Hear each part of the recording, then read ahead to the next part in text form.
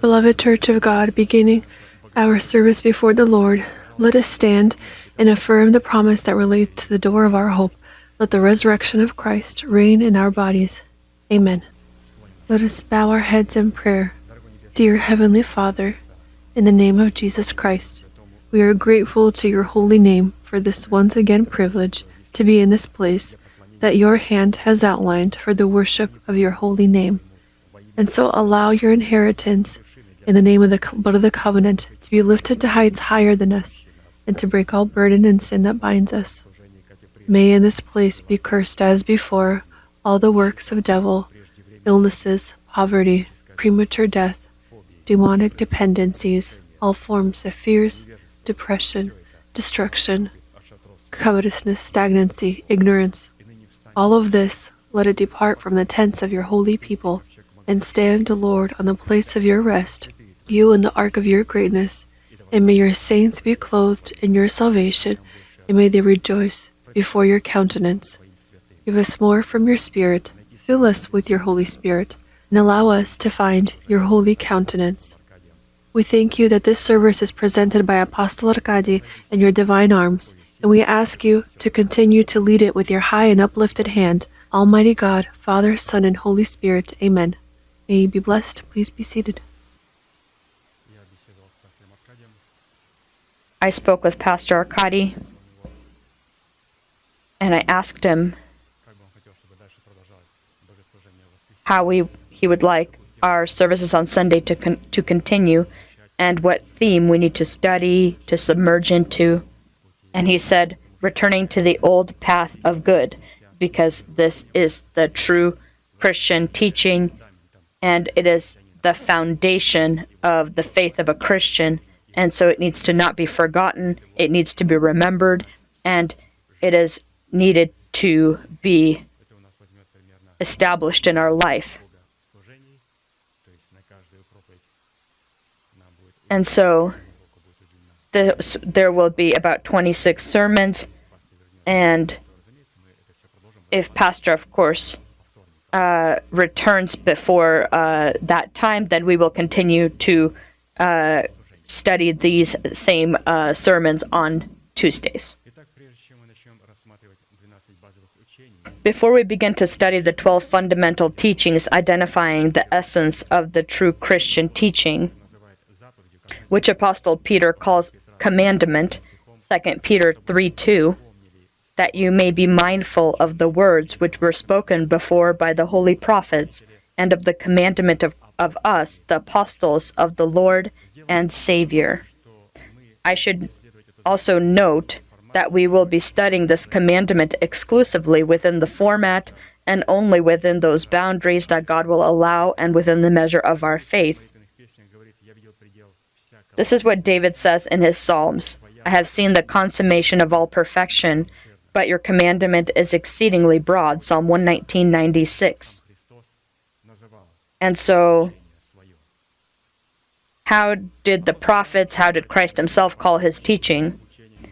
Apostle John calls the 12 fundamental teachings the teaching of Jesus Christ who came in the flesh, and Apostle Paul calls the Christian teaching the great mystery of godliness, or the elementary teaching of Christ. Jesus himself called his teaching the narrow gate and narrow path. Prophet Jeremiah, inspired by the Holy Spirit, called this teaching the old path of good. Let's read Jeremiah 6:16 through 19. Thus says the Lord, stand in the way and see, and ask for the old path, where the good way is, and walk in it. Then you will find rest for your souls. But they said, we will not walk in it. Also I set watchmen over you, saying, listen to the sound of the trumpet. But they said, we will not listen. Therefore hear, you nations, and know, O congregations, what is among them. Hear, O earth, behold, I will certainly bring calamity on this people, the fruit of their thoughts, because they have not heeded my words, nor my law, but rejected it. And so according to what Prophet Jeremiah speaks here, we have today the opportunity and privilege to return to the old path of good. according to the given prophetic message, the old path of good. It has all of these names: the commandment, the teaching of Christ that came in the flesh, the elementary teaching of Christ, the narrow gate, and narrow path. All of this is the old path of good. And why do we need this path? So that we can be led into the Sabbath, into God's rest, according to the given prophetic message of God to his nation.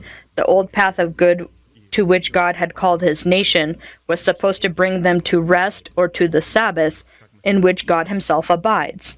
As we read, stand in the way and see, and ask for the old paths where the good way is, and walk in it. Then you will find rest, that is the Sabbath, for your souls.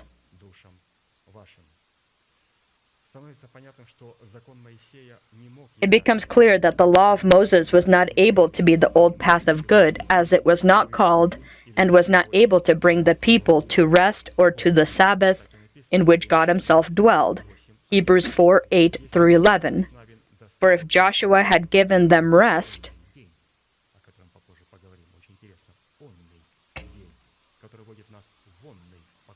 this is also called as the fullness of day. This is the rest. Then, for if Joshua had given them rest, then he would not afterward have spoken of another day. There remains therefore a rest for the people of God. For he who has entered his rest has himself also ceased from his works as God did from his. Let us therefore be diligent to enter that rest.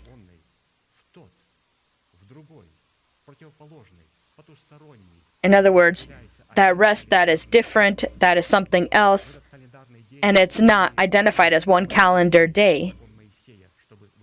In this one calendar day, the Jews tried to enter God's rest and couldn't. And God says, I will give you a different Sabbath, a different promised land within the boundaries of your body, and you will then enter this other, this different rest here on earth. Let us therefore be diligent again to enter that rest, lest anyone fall according to the same example of disobedience. And so if there's a different day, if there's a different Sabbath, different rest, it is not restricted by one calendar day, that the day that comes after Friday and before Sunday. When a person is in this other day, this other rest, then he will rest there forever. And this day is an eternal day, an eternal Sabbath. Moses, Joshua, they wanted to lead the people into the land of Canaan, and they wanted to find this rest within that one day, one calendar day a week. But he wanted that the land of Canaan be our body, God did, and having then, or possessing this promised land, we would be able to find this other rest, so that we can be in that Sabbath that is here inside and not just upon the land of Israel. The true rest, the true Sabbath, is where the fear of the Lord is. This is the supernatural rest that God gives. And how do you receive it? How do you enter that rest? You need to have watchmen. Who are watchmen? These are people who pass on the torch, one to the other, and the one who is worthy runs, grabs it, continues running, and then they pass the torch on to the next one. And finally, he passed on then this, finally, after all of these people, it was given to Christ, so that then we can receive it, or that his people can then receive it. And so the direction to the old path of good were to be given by the watchmen placed by God. And they are placed by God by the means of the sound of this direction of the old path of good is given by the means of the sound of the trumpet, which is given to them by God, which implies the anointing of the Holy Spirit to have the power to apprehend the old path of good in the given law. Also, I set watchmen over you, saying, listen to the sound of the trumpet, but they said, we will not listen. To have this rest or receive this rest, you need to receive the torch And so Christ passed on this torch to his disciples and from his disciples to us. But people say today, I don't want to receive this torch. I want to enter this rest in my own way. But we need to receive the torch that would lead us into the legitimate rest that God has. The author of the Watchman and the finisher of the old path of good, demonstrated in the Sabbatarianism, was the Son of God in the form of the Son of Man, and his teaching was the old path of good. John 5:39. You search the scriptures, for in them you think you have eternal life, and these are they which testify of me. The first watchman of the old path of good in his time was Adam. We know that the author of the watchman is Jesus Christ, and who passed on this torch to lead then the church into his legitimate rest, where we not just rest in a specific calendar day, but this rest continually abides within us, and we abide continually in his rest. And so the first watchman of the old path of good was Adam. After that, this torch was received from Adam by his son Seth. After Abel was killed, after that, Enosh, at the time when men received the ability to call on the name of the Lord. And so this torch that is passed on, the midst in which then this person is, the area in which this person is, who has the torch, allows then people to, and gives them the ability to call upon the name of the Lord. From Enosh, the torch of a watchman of the path of good was passed on to Canaan, and after that Mahalalel, and after to Jared, and finally the seventh watchman of the old path of good was Enoch, about whom it is said, and Enoch walked with God, and he was not, for God took him.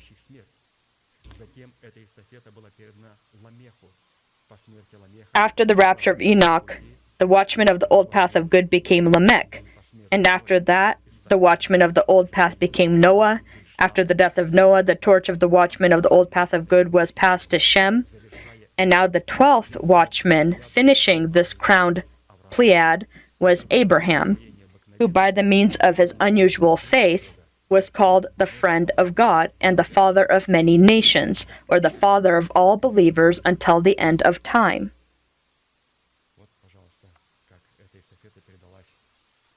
And so how this torch was passed on to Abraham, and then to pass on this torch from Abraham, then Jesus needed to receive this torch and pass it on then to his apostles, and the apostles then passed it on to all the churches, to the Gentiles, and to us.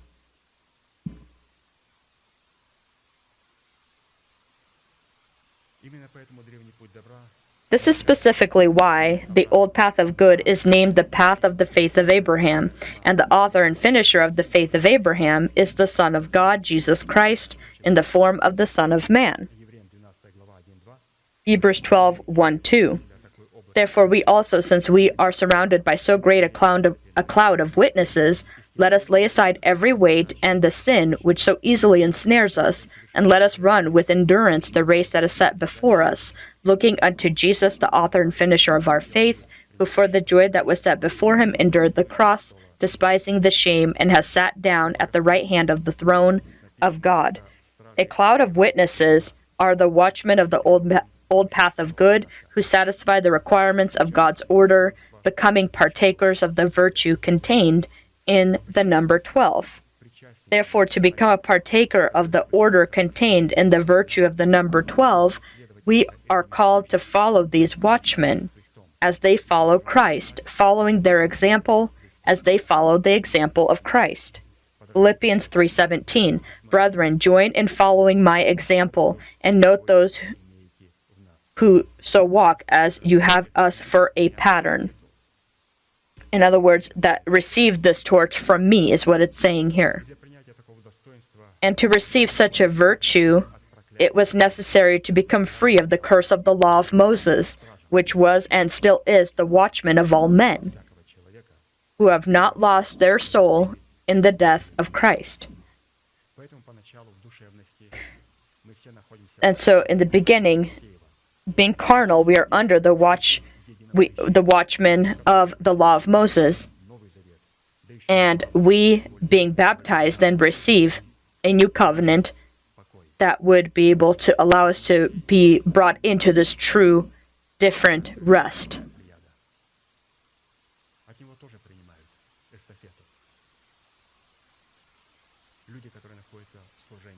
And so people who are in the service of condemnation also receive their own torch. You notice Moses was not part of that pleiad of those who passed on the torch, but he was. He did have his torch, and so when we're born again, we don't receive the torch from that pleiad that begins from Adam. And so people who have not lost their soul in the death of the Lord Jesus, we don't receive this torch from Adam, but to Abraham, but we receive it rather from Moses. Galatians 3:13-14. Christ has redeemed us from the curse of the law, having become a curse for us. For it is written, "Cursed is everyone who hangs on a tree, that the blessing of Abraham might come upon the Gentiles in Christ Jesus, that we might receive the promise of the Spirit through faith." By itself, the blessing of Abraham as the old path of good is demonstrated in righteousness before God, which is independent of the law of Moses, as it is given exclusively by faith in the redeeming act of Christ Jesus. And to believe in redemption contained in Jesus Christ, it is necessary to understand and differentiate his teaching from the many religious counterfeits that are as if Christian, but do not include the essence of the teaching of the old path of good, called to make us partakers of God's nature. And for this purpose, it is necessary to be taught how to build an altar for the Lord, the nature of offering you need to bring, and the order in which you need to bring this offering. Afterwards, it is necessary to be dedicated and sanctified by the Holy Spirit so that you can come into the presence of the Lord. And so again, we need to look. And so we need to read and note what we've just read. Look at it again. The old path of good had a goal, and that is to bring us into the Sabbath, into another rest. And he can only bring us into this rest if we receive a torch. And what torch do we receive? The watchman coming from Abraham, and this is the one that was then passed on to Christ. Or do we receive this torch from Moses, from the law of works, the service of condemnation, and continue with deeds and works to try to save ourselves, not understanding that we're running away from eternity and going to hell? And so we have seen this Sabbath, this rest, and the watchman we need to receive this torch from. And so we need to understand clearly again what torch we receive. Are we going to eternity? Are we directed toward eternity, or are we directed toward hell? We need to understand what torch we have taken. And now, speaking of this other day, let's look at the order contained in this day.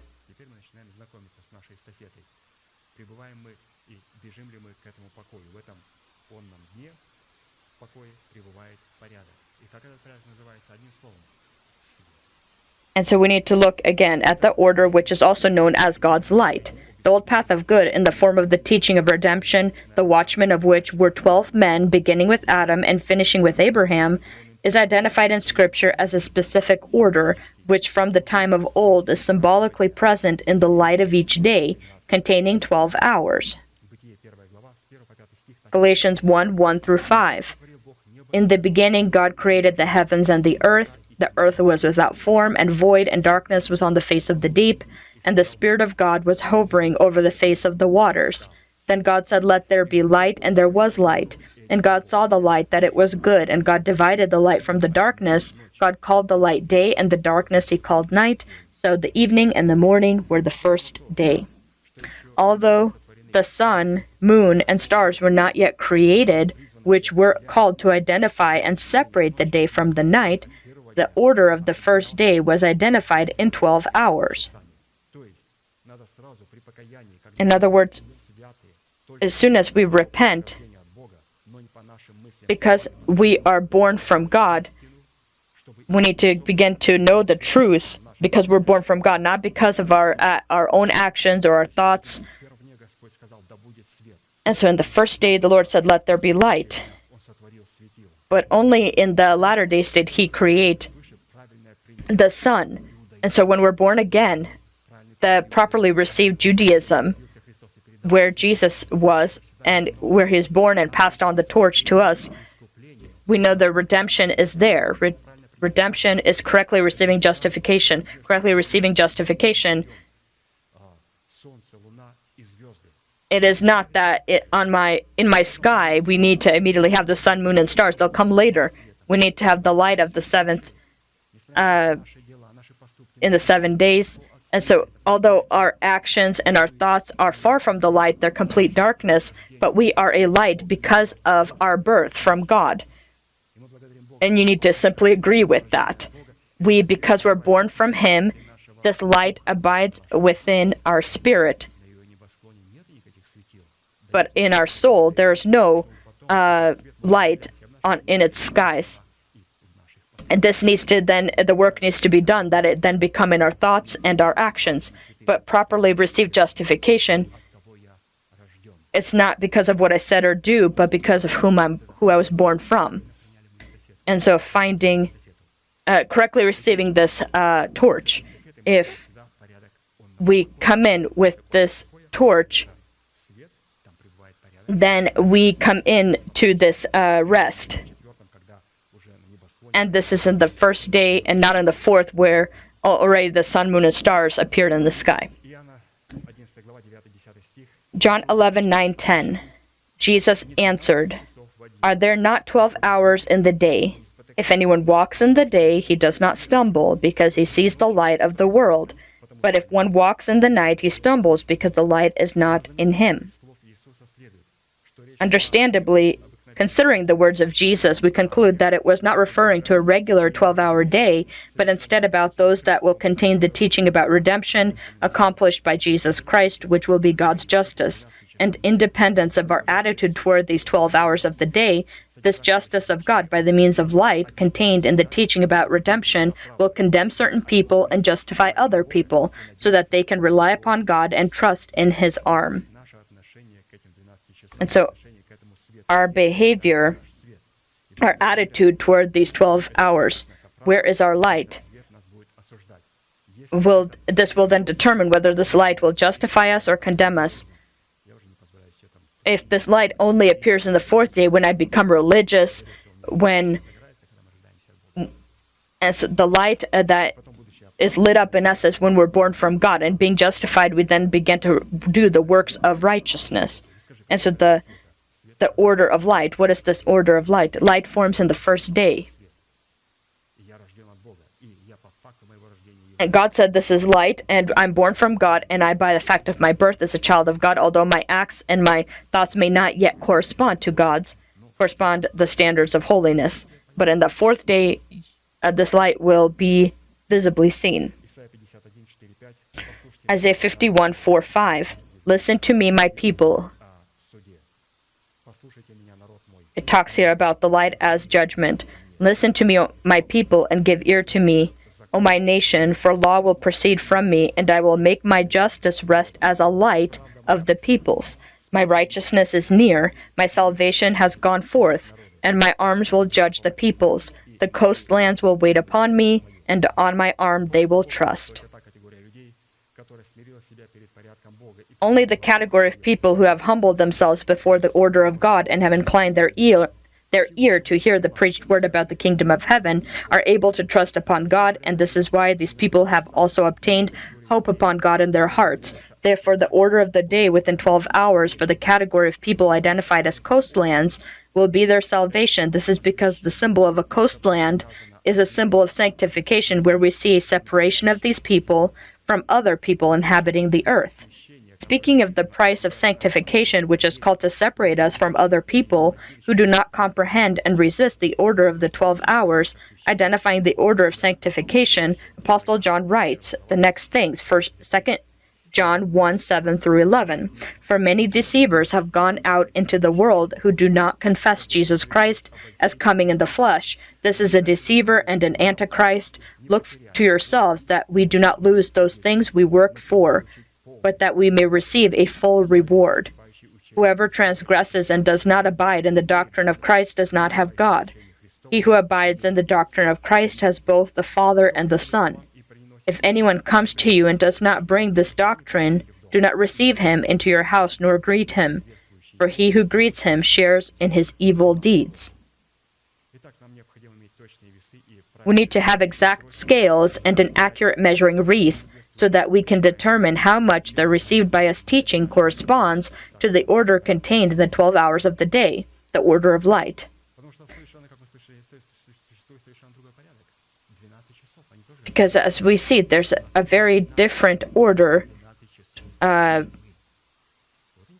it's contained in 12 hours of darkness and not the day. There are 12 hours of light, where the saints come into his rest, and the 12 hours of darkness for vessels of wrath, and they go to their death. And such scales and such a measuring wreath is the old path of good contained in the teaching of Jesus Christ who has come in the flesh. We need to know that if we perceive a teaching that does not correspond to the order contained in the 12 hours of the day, then we are perceiving a teaching of the Antichrist, which according to Scripture will not differ outwardly or in appearance from the teaching of Jesus Christ, who has come in the flesh, but inside this teaching will have an absence of this divine order of the day and light. 1 John 4:1 through 3. Beloved, do not believe every spirit, but test the spirits, whether they are of God, because many false prophets have gone out into the world. But this you know, the Spirit of God. Every spirit that confesses that Jesus Christ has come in the flesh is of God. These 12 hours of the day, the order of light. And every spirit that does not confess that Jesus Christ has come in the flesh is not of God. And this is the spirit of the Antichrist, which you have heard was coming and is now already in the world. He represents a very different order of the darkness. The old path of good in the teaching of Jesus Christ, who has come in the flesh, is a teaching about the kingdom of heaven. It leads us again into the kingdom of heaven, this old path of good.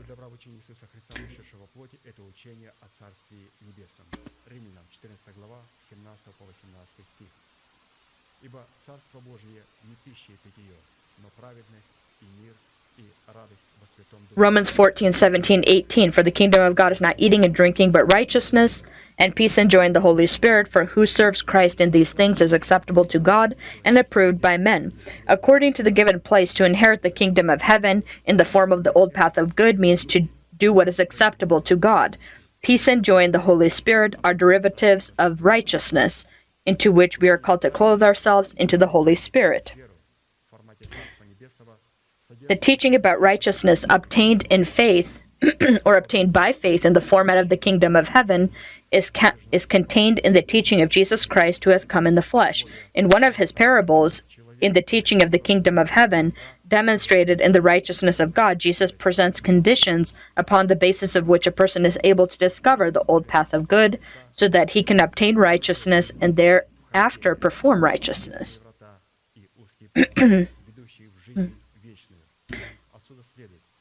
And such conditions, according to the words of Christ, is discovering the entering through the narrow gate and narrow path, which lead to eternal life. From this, we can conclude that the teaching of Jesus Christ, who has come in the flesh, consists in the nature and qualities contained in the narrow gates and narrow path. And so, again, how have we approached this narrow gates and narrow path? We are on a path to the day of rest. Day of rest is when a person achieves his true purpose. What true purpose? We have one: to become partakers of God's nature by getting to know and uniting with God, becoming one with God. If someone asks, what is your purpose? To become a partaker of God's divine nature by getting to know God and His truth, and how can you become a partaker of God's nature? When we find in the Sabbath of God His rest. How do you find this rest? We need to have watchmen. Who are these people? These are people who pass on the torch. This torch is passed on to be able to lead us into the kingdom of heaven, and you can enter into the kingdom of heaven through the narrow path and narrow gate. And so let us look then at the narrow gate and narrow path, and also other gates and other paths that lead to hell. And so such conditions, again, according to the words of Christ, is discovering and entering through this narrow gate, walking through this narrow gate and narrow path, which lead to eternal life. From this we conclude that the teaching of Jesus Christ, who has come in the flesh, consists in the nature and qualities contained in the narrow gate and narrow path. Matthew 7:13-14. Enter by the narrow gate, for wide is the gate and broad is the way that leads to destruction, and there are many who go in by it. And so many who receive the staff or the torch, they think that they're going to toward heaven, but they're actually going toward hell. Because narrow is the gate and difficult is the way which leads to life, and there are few who find it. We need to immediately note, after identifying the day as the true Sabbath, we have identified the watchmen who lead us into this day of rest and have agreed with the order of light, the order of this day. Now we can enter through the narrow gate and narrow path into the kingdom of heaven. Again, we need to immediately note that the fact that repentance alone, or turning to God, is not yet entering by the narrow gate. And so when we're born again, we don't immediately enter through the narrow gate. When I repent in my sins and I believe I receive Jesus as my Savior, the opportunity to enter by the narrow gate becomes possible only after believing. That is, only after we turn to God. Because entering by the narrow gate is knowing the truth contained in the teaching of Jesus Christ that has come in the flesh.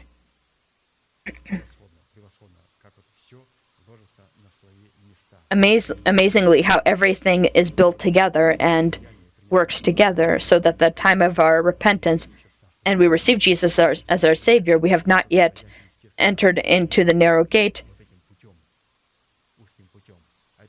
It happens after we have believed, and this is by getting to know God's truth. John 8:31-32. Then Jesus said to those Jews who believed in him, if you abide in my word, you are my disciples indeed, and you shall know the truth, and the truth shall make you free. The truth will lead you into this other rest, into the kingdom of heaven. How do you get to know the truth? You need to become familiar with the narrow gate, narrow path. Pastor writes that we've more than once noted that in the given parable, the many who walk the wide path and the few who walk the narrow path are both Christian people who receive salvation by grace, each of whom is confident that the path they are walking, demonstrated in the received by them faith teaching, leads them to eternal life or to the resurrection of life, abiding in the kingdom of heaven. However, as we can see in the given parable, before walking by the narrow gate leading to eternal life or the resurrection of life, we need to first find it by searching for it. But to find the resurrection of life in the form of the narrow gate, it is necessary to not only strive to walk by the narrow gate, but also be well informed about what the scriptures imply when talking about the narrow gate and what it implies by the wide gate, or what criteria do the scriptures ascribe these contrary to one another gates. Practically, the narrow gate is directly associated with the kingdom of God, which we can walk by upon one condition: putting forth all effort and strength. After being born again, a person needs to put forth his effort and his strength and not become lazy. Luke 16:16, the law and the prophets were until John. Since that time, the kingdom of God has been preached, and everyone is pressing into it. And so what does it mean to press into it? We will check whether we have this factor. And we can see then if we've entered through this narrow gate, walked into this narrow gate.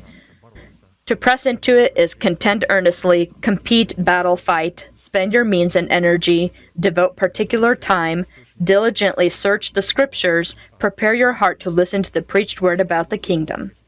Therefore, according to the words of Christ spoken by him in the parable of the narrow gate and narrow path, many of these people who call themselves believers will not be able to walk the narrow gate and will lose their salvation, not at all realizing that they lost it for only one reason.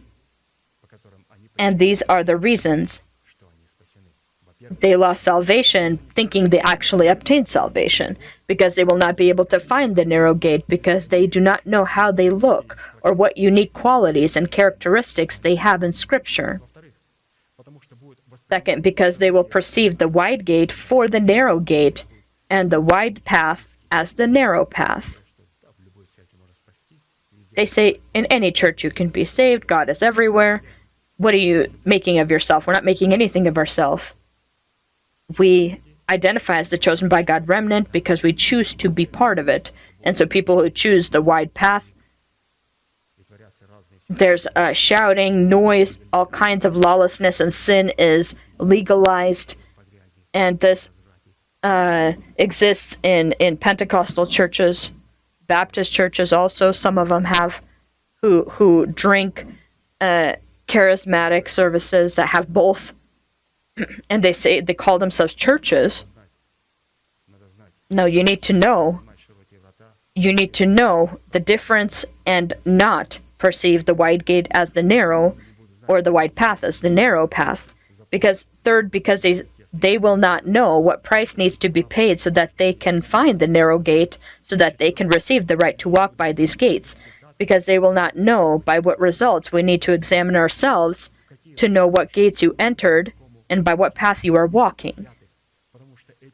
Fifth, because they will not know that to find the narrow gate using your physical eyes and intellect is impossible. The narrow gate can only be found with the heart, and not with physical eyes or intellect. Sixth, for this purpose, it is necessary to have a clean and open eye of the heart, and also the circumcised ear of the heart able to hear. Without all of this, a person will perceive the wide gate as the narrow gate, and we know that the gates that a person walks in is then what will determine his future. Therefore, what or who is Jesus talking about in the spoken parable when talking about the narrow gate and narrow path? We'll talk here specifically about what these are and how to understand them. The narrow gate and narrow path leading to eternal life, or the bosom of the Heavenly Father, is the individual Christ, who said of himself, John 14:6, Jesus said to him, I am the way, the truth, and the life. No one comes to the Father except through me. And to understand why Jesus called himself the narrow gate and narrow path, we will look yet at another parable.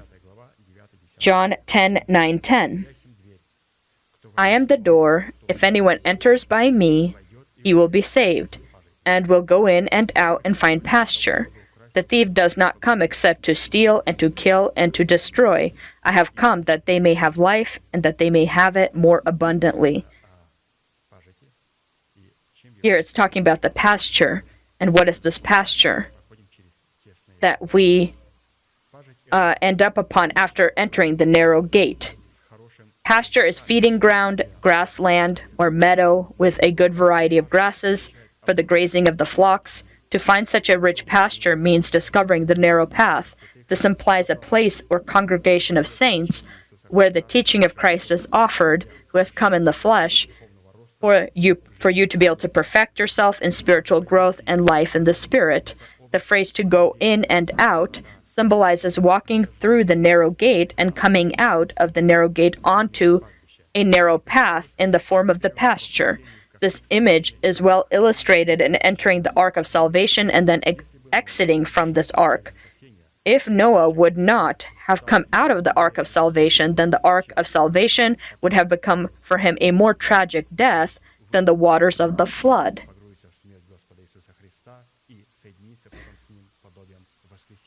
As he enters into the death of Jesus Christ, he partakes with Christ in his death, and then comes out in his resurrection. And so how do you determine you will come in and come out? That is, being again in the death of Jesus Christ, be conformed with him in his death, and then come out, you will then have a fruit of the Spirit in the resurrection. And so the door to the sheepfold, which is the church of Jesus Christ, or the church of saints, is the Son of God as the head of the house of God, in the form of the narrow gate, which includes the threshold of the house of God. This is the delegated authority of God, which is a part of the door. At the same time, the narrow path or pasture upon this path is the body of Jesus Christ in the form of his church. And so again, what this narrow gate is, this door. We conclude that the narrow gate is Jesus Christ himself. But this narrow gate, this door, also has a threshold. And the threshold are his delegated messengers, representatives. And why do people in other places so greatly desire to become pastors? That delegation is at the threshold. And the threshold typically has a doormat where everybody wipes their feet and shoes. People try and strive to become pastors, and they then try to belittle the other person so that they can receive then that position or the status. But as we know, the threshold or the porch of any place has a doormat, and they serve as the servants, and they have the privilege to serve his children, God's children. They serve the King of Kings and Lord of Lords.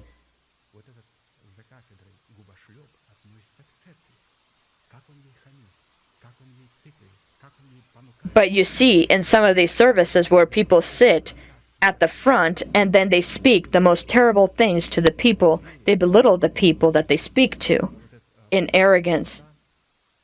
And so the narrow gate is identified by this threshold. And so then our pastor becomes this narrow gate. Why? Because by him you then enter. That is given by Jesus Christ to his messengers. And we see that you are not able to enter this door. And so to enter the devir into the Holy of Holies, there was a unique form. It was of 5 angles that it consisted of. Christ merged himself with his messengers. When he was on earth, he was the threshold, and when he had left, he had mandated his messengers, his apostles, to then become that threshold. The narrow gate, or the old path of good in the teaching of Jesus Christ, who has come in the flesh, is the path upon which light is diffused. Matthew 5:14 through 16. You are the light of the world. A city that is set on a hill cannot be hidden, nor do they light a lamp and put it under a basket, but on a lampstand, and it gives light to all who are in the house. Let your light so shine before men, that they may see your good works and glorify your Father in heaven. Now let's look at the wide gate and the wide path. Let's see what it consists of, so that we not confuse these. The wide gate and wide path are the gates of hell, and the path to the gates of the shadow of death. Job 38:17 through 24. Have the gates of death been revealed to you? Or have you seen the doors of the shadow of death? Have you comprehended the breadth of the earth? Tell me if you know all this. Where is the way to the dwelling of light? And darkness, where is its place? By what way is light diffused, or the east wind scattered over the earth? To walk by the narrow gate is to receive Christ into your heart in the form of the Holy Spirit and be placed into Christ Jesus. We conclude that while flesh and blood is not yet eliminated, we will not only not be able to enter by, but will not even be able to discover the narrow gate, because the word narrow itself means unpassable, unnoticed, and uncomfortable for flesh and blood to walk. But you'll say, I have flesh and blood. How did I enter the kingdom of heaven? Because when you entered through the narrow gate, you died for your nation, the house of your father, and for your destructive desires, because flesh and blood cannot inherit the kingdom of heaven. But we, being in flesh and blood, have entered the kingdom of heaven and are present in the kingdom of heaven. Why? Because we have died for our nation, the house of our father, and for our destructive desires, being in this mortal body. We are sitting at the table of God, and we are offered a royal menu. Wide gate is an unfaithful teaching about Christ and an unfaithful representation of Christ. The wide path upon which many walk are individual people and individual churches, mixing the things of man with the things of God. But to separate one gate from the other and one path from the other, we need to clearly identify or have a clear criteria of the narrow gate, leading to eternal life or the resurrection of life, as well as the wide gate leading to eternal suffering or resurrection for condemnation. The thing is, the original phrase, the narrow gate, has the meaning, first, it is not possible to walk through them with your own personal clothing through the narrow gate, with your own personal clothing in the form of your own personal righteousness. Second, it is not possible using them to bring in any of your burdens in the form of your own personal interests, consisting in the inheritance of the sinful life passed on to us from our fathers. And third, aside from all else, the one walking through these narrow gates needs to correspond to the nature and quality of the narrow gate. And so again, we cannot come in with our own personal clothing as our righteousness. We cannot bring in our own burdens, our own personal interests, and we cannot enter if we do not correspond the nature and quality of the narrow gate. With all of this, we conclude that to be able to discover the old path of good in the form of the narrow gate, it is necessary having a clean eye of the heart in the form of a clean conscience and a circumcised ear of the heart in the form of humility to differentiate the narrow gate and narrow path from the wide gate and wide path.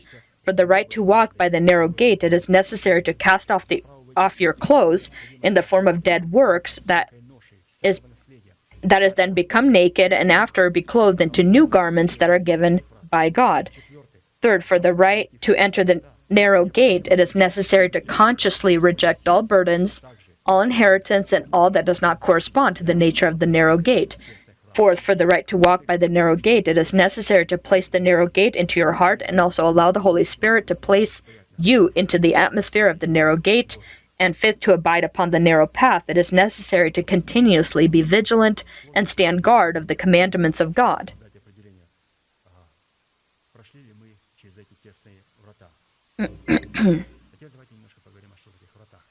And now, let's look at some of the signs that the first sign that we are walking by the wide gate and walking the wide path is unfaithful goals. What goals do we have?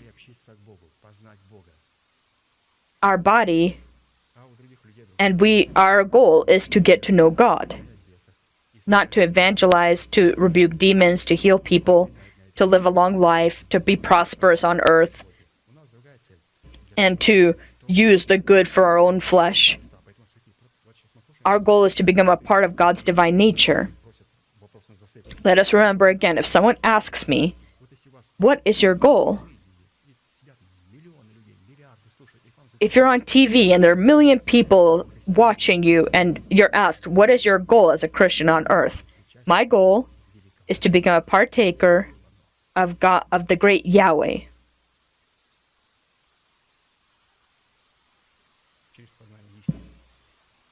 by getting to know the truth. I think they'll be quiet for a couple of minutes and they'll say, well, we've never heard anyone answer this way. The so-called patriarchs they have, or preachers, do you have some interesting goals to become as God? We're as God in our spirit, but we want to be in our soul and body. So we not just be called, but also be the children of the Holy Yahweh. To be children not just in spirit, in the soul, that is in our mind, but also our body as well. And be called the children of the Lord God. If our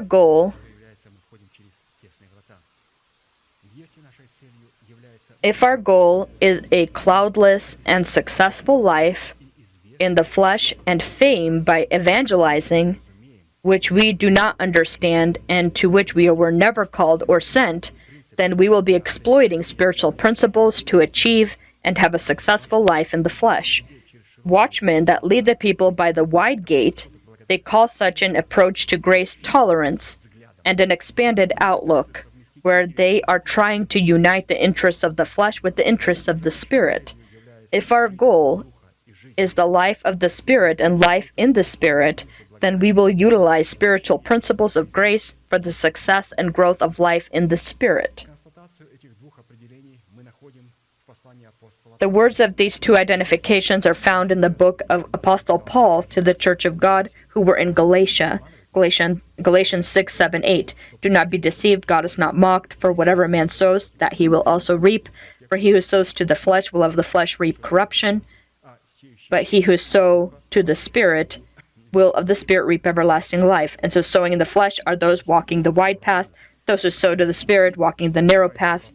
And so the wide gate leading to hell implies the gates of hell, embodying the Antichrist, impersonating himself as Christ, and behaving as an angel of light. And so the gates of hell is the gates leading to hell implies the gates of hell. This is the wide gate. Jesus Christ and his threshold are his messengers. The gates of hell is the Antichrist himself, and he has his own threshold as well. These are his messengers who don't see themselves as slaves and servants, who see themselves as masters who control and manipulate and control the children of God rather than be servants to them.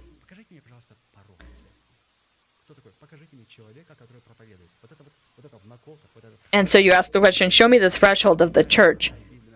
Who is the leader? Is it the one that's shouting at the front, screaming and shouting and saying all kinds of things that don't make sense? This is the threshold of the Antichrist. Matthew 16, 18, 19. And I also say to you that you are Peter, and on this rock I will build my church, and the gates of Hades shall not prevail against it.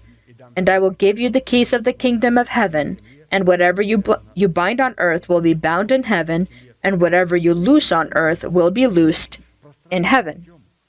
The wide path leading to hell are proper slogans which each is free to understand as they will, as well as partial truth or the perversion of the truth demonstrated in the wine of wrath and harlotry, which the woman seated upon the scarlet beast in the form of the false bride gave drink to all the nations. Revelations 18, 1 through 5. After these things I saw another angel coming down from heaven, having great authority, and the earth was illuminated with his glory. And he cried mightily with a loud voice, saying, Babylon the great is fallen, and has become a dwelling place of demons, a prison for every foul spirit, and a cage for every unclean and hated bird.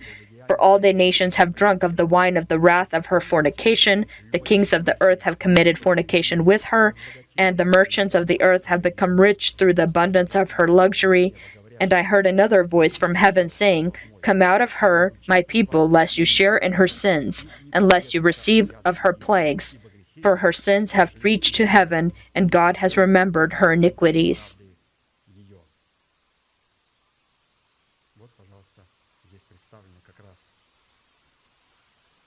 And so we see here presented the wide path and the wide gate in the form of this great harlot that already exists on earth and who's in hell and who is in the uncircumcised mind and uncircumcised heart that does not tremble before the word, where the devil can put evil thoughts to forsake the Holy Spirit, the Word of God, the church, the place where God abides. And so, from what we have read, let us sum up what we've read. We identified the other day, which is the true Sabbath, the rest, day of rest. We've identified the watchmen who lead us into this rest. We've agreed with the order of light and have received the right to enter into the kingdom of heaven through the narrow path and narrow gate. And now we can look in more detail at the essence of the old path of good. However, to study the essence of the old path of good that is laid out in the teaching of Jesus Christ, who came in the flesh, we will turn to the words of Apostle Paul, who is written in the book of Hebrews. Hebrews 5:13 through 6. For everyone who partakes only of milk is unskilled in the word of righteousness, for he is a babe. But solid food belongs to those who are of full age, that is, those who by reason of use have their senses exercised to discern both good and evil. Therefore, leaving the discussion of the elementary principles of Christ, let us go on to perfection, not laying again the foundation of repentance from dead works and of faith toward God, of the doctrine of baptisms, of laying on of the hands, of resurrection of the dead, and of eternal judgment, and this we will do if God permits. For it is impossible for those who were once enlightened and have tasted the heavenly gift, and have become partakers of the Holy Spirit, and have tasted the good word of God and the power of the age to come, if they fall away, to renew them again to repentance, since they crucify again for themselves the Son of God and put him to an open shame. Looking at the meaning of the given place of Scripture, we conclude that a person who has received a revelation about the old path of good reflected in the teaching of Jesus Christ, who has come in the flesh in the form of the first fruits of the teaching of Christ, will first be enlightened with the light of the truth, has tasted the heavenly gift from God, has become a partaker of the Holy Spirit, has tasted the good word of God, and has tasted the power of the age to come. And so this is a person who received revelations about the old path of good. Such a person, if he falls, he will not be able to be renewed with repentance because he turned to dead works and not to the faith of God. And so if I know the teaching of Jesus Christ, can I no longer be renewed with repentance? We need to understand what the word means if they fall away. Fall away. And so it's one thing that when you fall is one thing. You fall 7 times, you rise again because you're righteous. But the wicked fall once and don't. When you fall into sin is one thing, but when you fall away from the church, from the place, you depart from the place where the blood of Jesus Christ is, you begin to mock Christ. These are people to mock Christ when we come and repent in our sins. For example, they are in triumph, they repent. They mock Christ when they fall away from Christ. They say, oh, this is what you call a church? What is this church? These kinds of statements, these phrases, I don't believe such people will receive repentance. May the Lord save them, but when you make such statements, you have fallen already in a way that's different than just committing sins. And so to determine whether you have just fallen into sin or whether you've literally fallen away from the church, that means to speak evil of the messengers of God, speak evil of the church, when you sin, it's one thing because you come back and you repent. This person mocks Christ, mocks the church, and has absolutely no desire to change that. And so the old path in the first fruits of Christ is the information of the righteousness of God, which gives person the ability to know what righteousness is and how to perform it. The first fruits of Christ is food that will allow a person to leave infancy, spiritual infancy, so that he can begin to speak and think as a mature man. Leave spiritual infancy again so that you can become spiritually, so you can speak, to think as a spiritual person. 1 Corinthians 13, 11, 12. When I was a child, I spoke as a child. I understood as a child. I thought as a child. But when I became a man, I put away childish things. But now we see in a mirror dimly, that is in a carnal state, but then face to face. Now I know in part, that is in my soul, but then I shall know just as I also am known. Furthermore, the word elementary includes the meaning of a specific completeness. First fruits is not just something first, it's something that is abstract. First fruits, and so this elementary that it's referring to is the beginning, foundation, or origin. Leadership, governance, and rule, and cornerstone, and consummation. And so in this elementary, in this first fruit, the 12 foundations, the elementary teaching, will then determine whether we can enter through the 12 pearly gates and grow in our hearts the tree that produces fruit and produces fruits each month. And where our root system is within the 12 foundations, they are not just the elementary teaching. This is its own form of completeness. We come to this completeness because of this elementary teaching.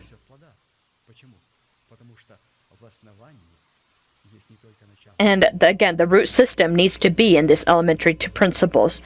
If they're not there, our roots aren't there, then our tree will not produce fruit.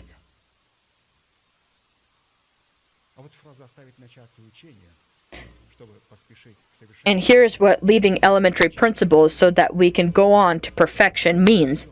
Leaving elementary principles is to be sprinkled with the elementary teaching, be clothed into the armor of the supreme teaching, to be brought to amazement by the completeness of the teaching, be risen above evil by the supreme teaching, be a partaker of the Holy Spirit by the means of completeness, taste the power of the age to come by the means of rule, take responsibility within the boundaries of the supreme teaching, receiving the means for building yourself into the image and likeness of God. And so leaving elementary principles means going from point A to point B, to the other Sabbath, to the other day of rest, the rest that is eternal. According to this list of definitions, we can see this place of Scripture maybe rephrased more appropriately like this. Therefore, sprinkling yourself with the supreme teaching of Christ and clothing yourself into the armor of light, containing the governance of this teaching, we will build ourselves into a house of God. A very interesting, elaborated version of what is written. The chief cornerstone of the teaching of Christ, or the teaching of Jesus Christ that has come in the flesh, is the foundation of the power of God, which first allows us to turn and cleanse our conscience from dead works, and secondly, is the foundation that gives us the right, or gives us the ability to turn to God's faith. And so the first fruits again, the foundation, what will it do? It will not bring us into God's faith until we first are cleansed from dead works. If we were in other denominations and we have this luggage, this baggage with us. We need to be cleansed from these dead works so that we can then be directed toward God's faith. Hebrews 9:13-14. For if the blood of bulls and goats and the ashes of a heifer, sprinkling the unclean, sanctifies for the purifying of the flesh, how much more shall the blood of Christ, who through the eternal Spirit offered himself without spot to God, cleanse your conscience from dead works to serve the living God? Cleanse our conscience for what? To serve the living God. Dead works are good works that are being done not according to our faith. It is not a faith that is being worked through the love of God. It is a good work that is being inspired by the flesh and is to obtain fame and salvation, which is only given freely by grace in the redemption of Christ. And so, because of this, these good deeds is a result. So we again repeat these. Let us be very clear of what are good works and what are dead works. These are the result of an already existing righteousness where a person these are good works as a result of already the righteousness that is already in us, where a person is then doing his good work. And by this you demonstrate then your thanksgiving to God and your love to God, who has saved us from death. And so the love that we have for God is identified not by good feelings or intentions, which actually test a person, but by our thanksgiving. And so we demonstrate our love because in our thanksgiving, demonstrated and is demonstrating then our love to him, and we demonstrate this by fulfilling his commandments, which identify then this old path of good in the teaching of Jesus Christ. And so we perform the works of righteousness as righteous people, and we demonstrate our love to God. And so love to God, again, is not with good feelings or good intentions.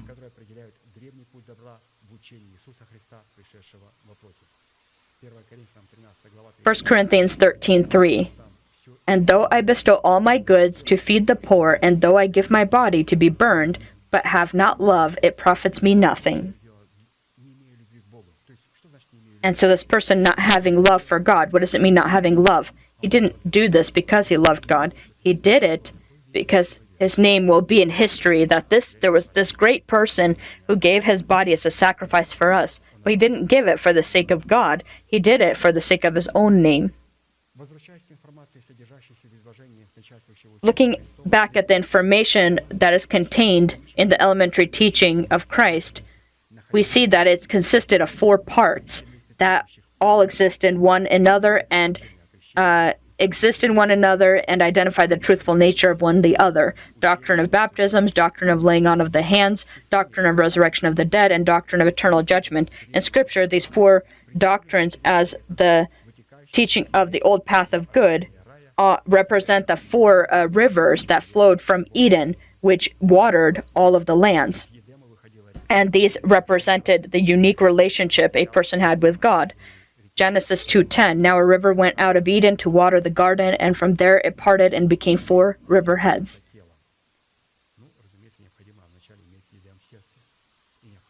And so, of course, to have this river heads, we need to have Eden in our heart. And then, after having this Eden, then will these river heads be able to water the garden. That first is 1 river and then splits into 4.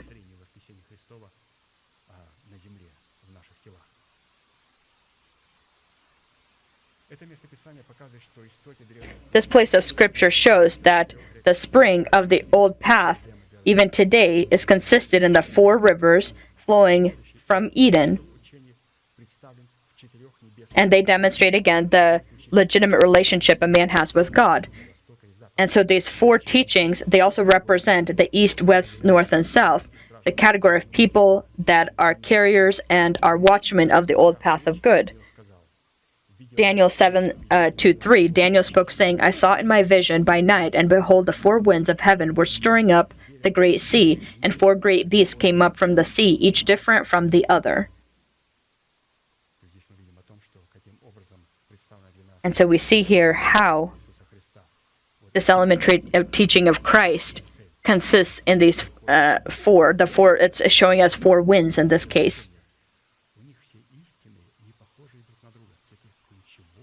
And the false teaching that the four winds of heaven were stirring up the great sea. As we know, also the four great beasts came up, and each one was different from the other. And so in church, these false preachers, they contradict one another continuously, and those that come up after them, they contradict one another. This is the wide path. These are the wide gate. The truth needs to be similar. It's one river that splits into four. They are one essence. There's one baptism, one covenant, one will that makes us partakers of the Holy Yahweh. In Scripture, these four teachings that function within the body of Christ, they are also within the width, length, depth, and height, which are called to give the partakers of the body of Christ the ability to understand the great love of Christ, so that we can be filled then with it, with all of the fullness of God. Ephesians 3:16-19, that he would grant you according to the riches of his glory to be strengthened with might through his Spirit in the inner man, that Christ may dwell in your hearts through faith, that you, being rooted and grounded in love, may be able to comprehend with all the saints what is the width, length, depth, and height, to know the love of Christ which passes knowledge, that you may be filled with all the fullness of God. Each of the four teachings of the old path of good, as we will see in the next sermons, they have within themselves also 12, as they split into threes and four sets of three, making up then the 12. And so we now will be praying. And so when we're talking about a person that has just sinned, you have sinned, that means you can repent, you can reobtain your righteousness in Jesus Christ, or your repentance in Jesus, or your purity in Jesus Christ as you are righteous. And so as we read in the book of in the writings of Apostle Arkady, we need to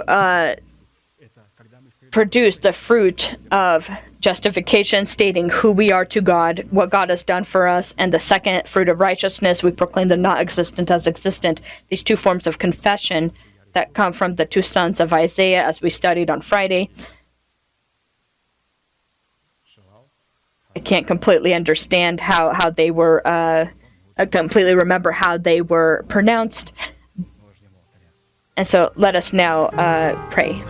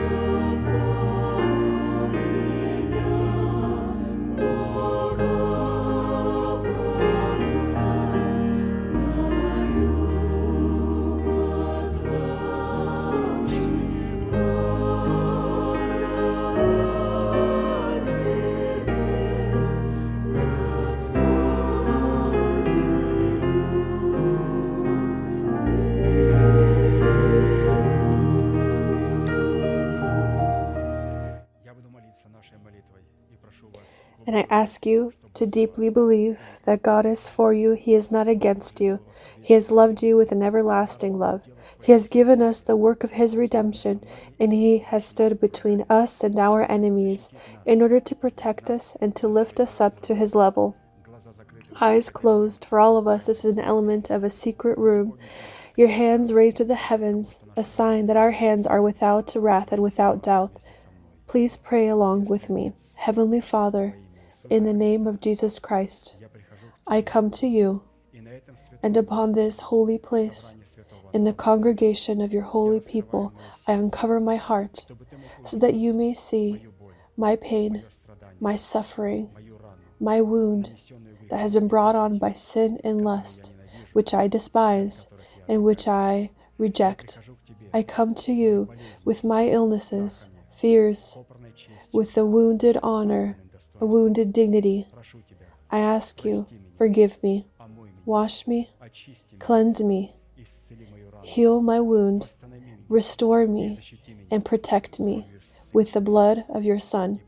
And right now, before heaven and hell, I want to declare that according to your word, I am washed, I am cleansed, I am healed, I am restored, I am justified, I am saved.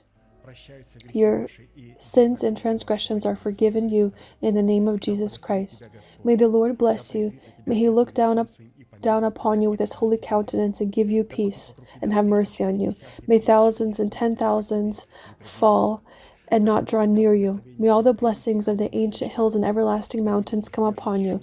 May with a noise the power of death be cast out of your body, and may in its place be erected the power of life and resurrection. May all of this come upon you and upon your descendants, and let all the people say, Amen.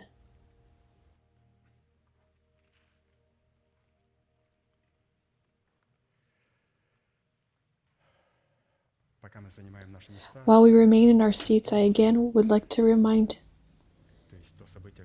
us of that event that had taken place in our church. There is one more warrior of prayer that is no longer with us, or rather, heaven has gained one more warrior of prayer. This is Davian, and we today don't yet know the exact date of when the funeral procession will be. But on Tuesday, we will find out this date exactly. This will be sometime next week. On Tuesday, we'll know the exact date and exact place. And as Pastor said when I had spoken with him, when I asked him, what should I say? He said, all that is hidden remains to God, and all that is open to us belongs to us and our children. And he said that while we remain in our perishable bodies, it is normal for us to have more questions than answers. When the resurrection of Christ and the life of Christ will reign in our bodies, we will receive answers to all of our questions. But right now, he says we must walk by faith, and we must place faith and life in people. Talk about life, talk about life, talk about life, and to never talk about death. That's why we always must talk about life, that someone will live, that he needs to hold on to the resurrection of life. And with this promise and with this victory, he can end up there. Therefore, dear friends, let us not pass along to one another, oh, you are sick, this is very dangerous, and what will happen after this kind of illness. Pastor never does this. When he speaks to us, he says, you will live. Hold on to the promise. And imagine if a person dies with a promise, then this means that we will see this person very soon. And he's going to come appear and say, here I am. We have such a capability to banish death. And to banish death not when the Lord commands with a noise to overthrow him into the underworld, but this noise we create. We create this noise, and we even do so today. And so this boy was a part of this noise. He created this noise also, and our other brothers and sisters who have passed away, also some of them also are part of that noise now. All the prophets that died not having yet received the promise. And we being in the body, having the privilege, we need to create this noise to thank God for life. And I am grateful to God. And Pastor asked, of course, we send our condolences to the family. Vitaly and Irina, they received everything properly. and they understand, and they will be greatly rewarded for the work and the faith and the diligence and spirit that they had continued to keep all the way until the end of his life. They had complete confidence. The strong in spirit the Lord keeps in his perfect peace. And as we have entered through the narrow gate, we are within the atmosphere of the kingdom of heaven, and this gives us joy. And so let us proclaim our unchanging manifestation. Now to him who is able to keep you from stumbling and to present you faultless before the presence of his glory with exceeding joy, to God our Savior, who alone is wise, be glory and majesty, dominion and power, both now and forever. Amen.